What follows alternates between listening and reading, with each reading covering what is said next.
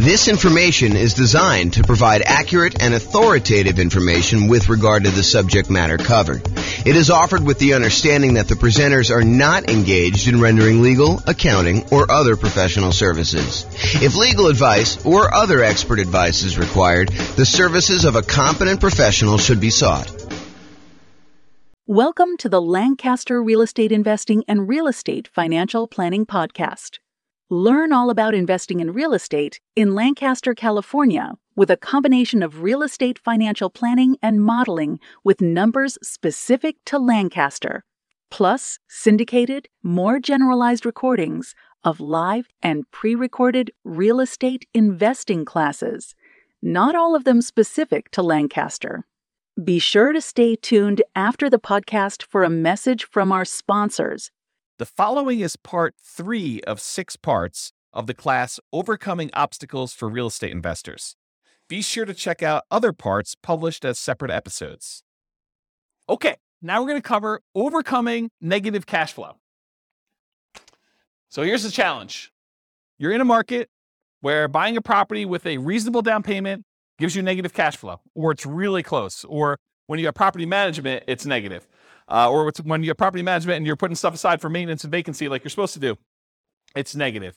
Or, something like that. Or maybe you're putting less than a full down payment down. You're buying something with Nomad. You're putting 5% down or something. And in your marketplace, it would be positive cash flow with 20% down or 25% down, but not with Nomad, which was true for our marketplace for a long time. Now it's really hard to make cash flow even with 20%, 25% in some cases. So the challenge is you have negative cash flow. How do you solve the issue of negative cash flow? So cash flow equals income minus expenses. So just like we did with down payment, we're now going to talk about 2 approaches to solve this particular challenge. We're going to look at different ways to reduce expenses, and we're going to look at ways to increase the income on properties. Okay? So for my brokerage business, I was a real estate broker. I still have a license, but I'm not really doing a lot of stuff. For my brokerage business, I created 2 new trademarked terms. So you guys can't go and steal these. But 2 new trademark terms I used. I had a lowest monthly payment guarantee, and I had a maximum cash flow guarantee. And so these were 2 strategies I used when I was going and talking to clients. I would have this massive list, which you'll see here in a second, on how to make sure that they had the absolute lowest monthly payment when they bought a house. And then we'd have a separate checklist for how to make sure they had the maximum cash flow on a property when they did that. And I would offer them a guarantee on it. So there's some type of guarantee. I'm not going to talk about the details because I don't have time. But those are the 2 things I did. So what I'm going to cover tonight is based on those 2 ideas. Now, super important note. Not all of these can be used. And in fact, some directly contradict each other. So one might say you're going to, charge yearly for a rent, or you're going to charge monthly for rent, or you're going to do something else. So they're like opposite ends of the spectrum or something. Some are extremely rare and uncommon. I'm just sort of including it to be comprehensive. And you can use what you can to optimize for your unique situation. So pick and choose what works for you, ignore the rest. This is sort of a checklist for you to go down and do it. In fact, I have a checklist. I think it's called something. How to improve your cash flow checklist or something like that. I don't know. Someone will remember it. I'll put the links to downloads in the show notes for people. Okay, so let's talk about reducing expenses. Here's part 1. This is pretty comprehensive. It's a pretty big list. So I'm just going to ask you the questions. You think about them. So can I put more down to reduce the amount I'm borrowing? You borrow less, your payment's going to be less. Can I put more down to improve your interest rate, lower loan to value? Little known fact, you put 20% down, you get one interest rate. You put 25% down, your interest rate gets better. It's a lot of times much better to put 25% than 20% down. In some cases, if you're doing owner-occupant, it's actually better putting 5%, but I digress. Next question, can I pick a loan with lower closing costs, especially if I'm financing the closing costs? So try to pick a loan where your closing costs are cheaper, especially if you're kind of rolling those into the loan. Can I put more down to eliminate or reduce private mortgage insurance, PMI? Your private mortgage insurance is insurance that you pay so that should you have a foreclosure, should the property go back to the bank, it protects the lender from the losses they may have. So you're paying an insurance policy to protect the lender for them agreeing to loan you more money to buy a property where you're putting less than 20% down. Can I pay for private mortgage insurance in one upfront lump sum payment instead of monthly? That'll save on your monthly costs, improve your cash flow. Has my equity increased enough to request the removal of private mortgage insurance? So if your property value has gone up, you paid down the loan enough where you're now below 80% loan to value, and your lender will remove PMI for you if you make a request. Can I change the loan term? Oh, I missed one. Can I get seller concessions from the seller to buy down interest rate and or cover closing costs? That's another way. Can I change the loan term to reduce my payments? I heard at one point recently that they might be bringing back 40-year loans. Yep, so 40-year loans.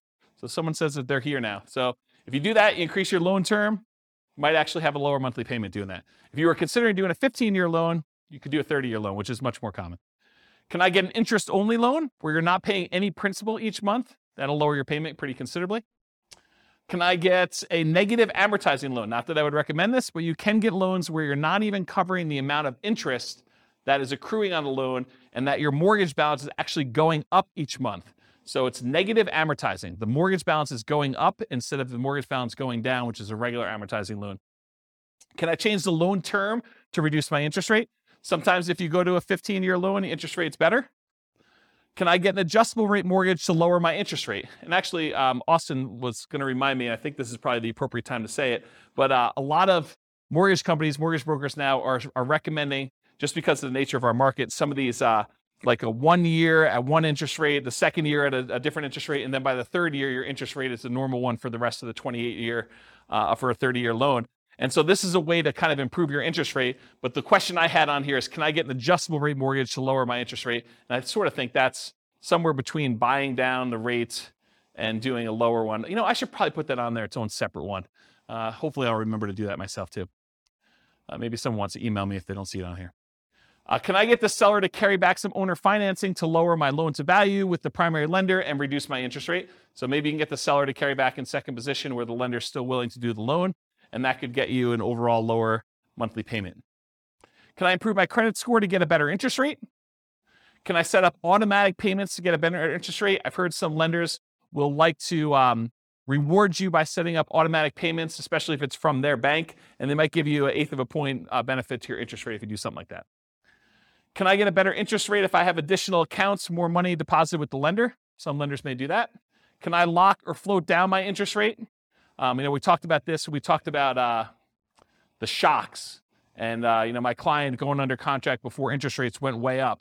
Well, if they had locked their interest rate, that would have actually improved their thing. Or float down the interest rate is where interest rates are headed down and you are able to get it lower if the interest rates drop by a certain amount between when you initially locked your rate and when you close.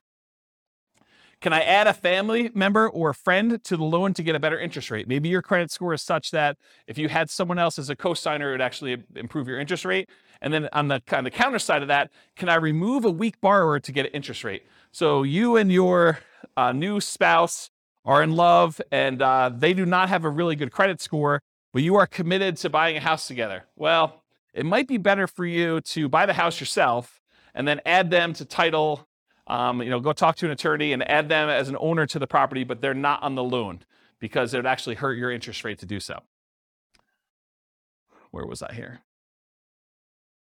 Can I partner with someone to get better loan terms? So could partner with a better qualified person. Can I find another lender with better rates or fees? Have rates dropped enough for me to refinance and get a better rate?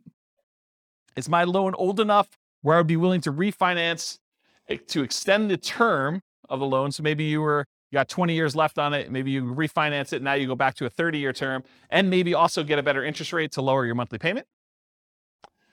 So those are the strategies with your lender. Strategies if you own another property. Can I do a cash out refinance on another property to then buy or refi this property?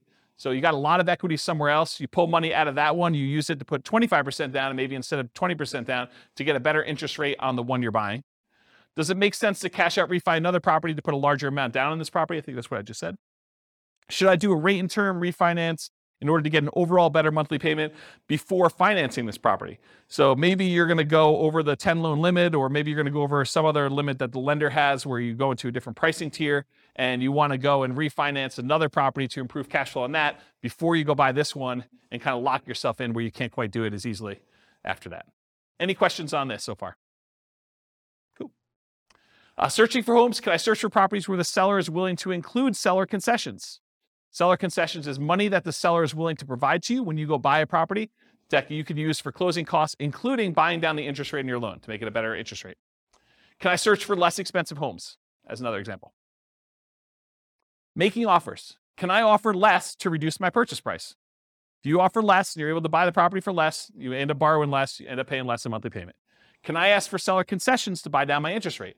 In some cases, it may be better for you to take the money and ask for seller concessions instead of a discount, because the amount you would save monthly payment-wise is better for you to have used that money to buy down your interest rate than to get a discount. Is the seller's loan assumable and has a better interest rate than I can get now? This is going to be true for a little while. We've got a whole bunch of really good low interest rate loans out there. This could be a strategy you might want to employ. Would the seller consider wrap financing, and would that be better terms than I can get now? So offer to do some creative financing with the seller, see if they're willing to do that. Can I buy the property subject to the existing financing, more appropriate wrap financing, where you're able to do that? Can I buy the home on installment land contract, get better terms? Can I get private financing with better terms from family or friends? Maybe grandma wants to loan you money for 30 years at 3, 4, 5% because she's got it in the CD. Can I pay cash for closing costs to keep my monthly payment lower than if I finance them? And finally, on the making offers point, can I buy properties that do not require rent-ready or fix-up costs and use that money as down payment, or to buy down interest rates instead? Any questions on this list? Is this helpful? Seeing all these? So instead of buying a property that needs paint and carpet and all that other stuff, and you're going to need $10,000 after you close, use the $10,000 to go buy a property that doesn't need that work and buy down your rate instead. Owning and managing property, can I correct incorrect information with the county assessor about the condition or the characteristics of my property to lower my property taxes? Can I contest property taxes when appropriate to keep my property taxes minimized? Can I vote appropriately for changes in taxes that affect property taxes? Can I manage the property myself and still keep up with the latest laws, best practices, and compliance issues? Save on property management fees. Can I shop around to get high-quality property manager with reasonable fees? Can I maintain my property to minimize time between tenants? Can I insist my property manager utilize best practices, marketing early, raising rents with each lease renewal, etc.? Can I review my property management statements carefully for mistakes? Can I raise my property insurance deductible and take on more of the property insurance risk personally? It's a trade-off, right? Because when you have a claim, you're probably paying for that. But if you feel like you need cash flow now for certain reasons, you may want to do that. Can I add or remove people from my property insurance policy to improve the rate I'm getting? Property insurance is based on credit score partially. Can I evaluate the exact property insurance coverages to make sure that you have appropriate level of coverage? Maybe you're overinsured, maybe you're underinsured. Can I compare insurance rates to keep insurance premiums competitive? Can I make sure tenants and tenant buyers have renters insurance? Can I get a discount paying for HOA insurance or other bills in advance? In some cases, you can get a discount by doing certain things in advance. Can I sign up for auto pay on utilities to avoid any per bill fees charged by utility providers? And can I use quality replacement maintenance materials to lower the overall cost of maintenance over time? Any questions on this one? Helpful stuff? Good.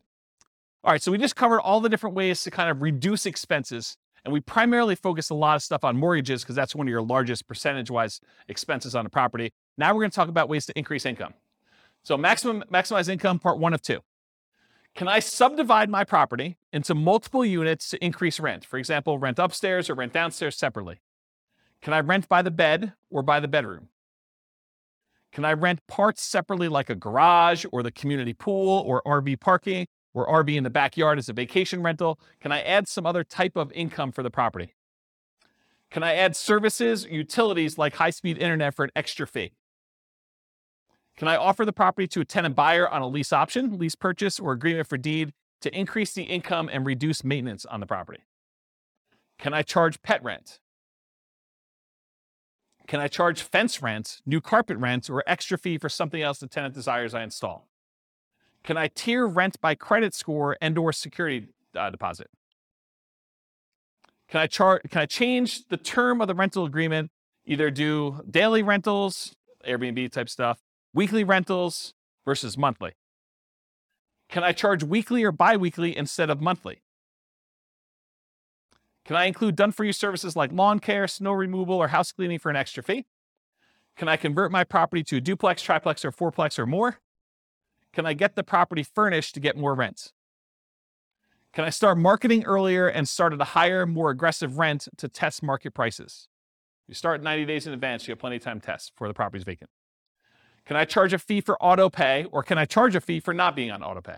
That's an example of two conflicting, contrary ideas that you can either do one or the other. Can't do both. Or maybe you can. Charge for either way. Whatever you want to do, there's a fee.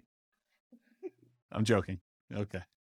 Can I schedule my leases to end during peak rental seasons? That's kind of important, actually. Can I target more profitable rental niches like corporate rentals? Can I offer a discount for on-time or early rent instead of a late payment? Can I add solar panels and include electric and base rent? Can I bill back for HOA services and utilities like non-potable water? Can I get paying roommates for nomad properties that you're living in? Can I require 60 to 90 days notice for outgoing tenants to not renew? So make sure you find out way early. Gives you time to market the property, get everything done you need to do. Can I improve landscaping and curb appeal to get higher rent? Paint, add improved shutters, lawn care, mailbox, property address numbers, lighting, things like that in order to make sure that you're getting maximum rent. Can I make sure the property is appropriately prepared for showings, well lit, smells good, repairs done, clean, neat? Am I maximizing exposure when marketing for tenants?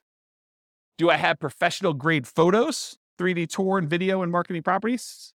And have I mastered the sales skills required for phone selling my property to tenants, tenant buyers, and in-person salesmanship to maximize what I can get for rentals and minimize vacancy? Did I miss any? Good list? This concludes part 3 of 6 of Overcoming Obstacles for Real Estate Investors.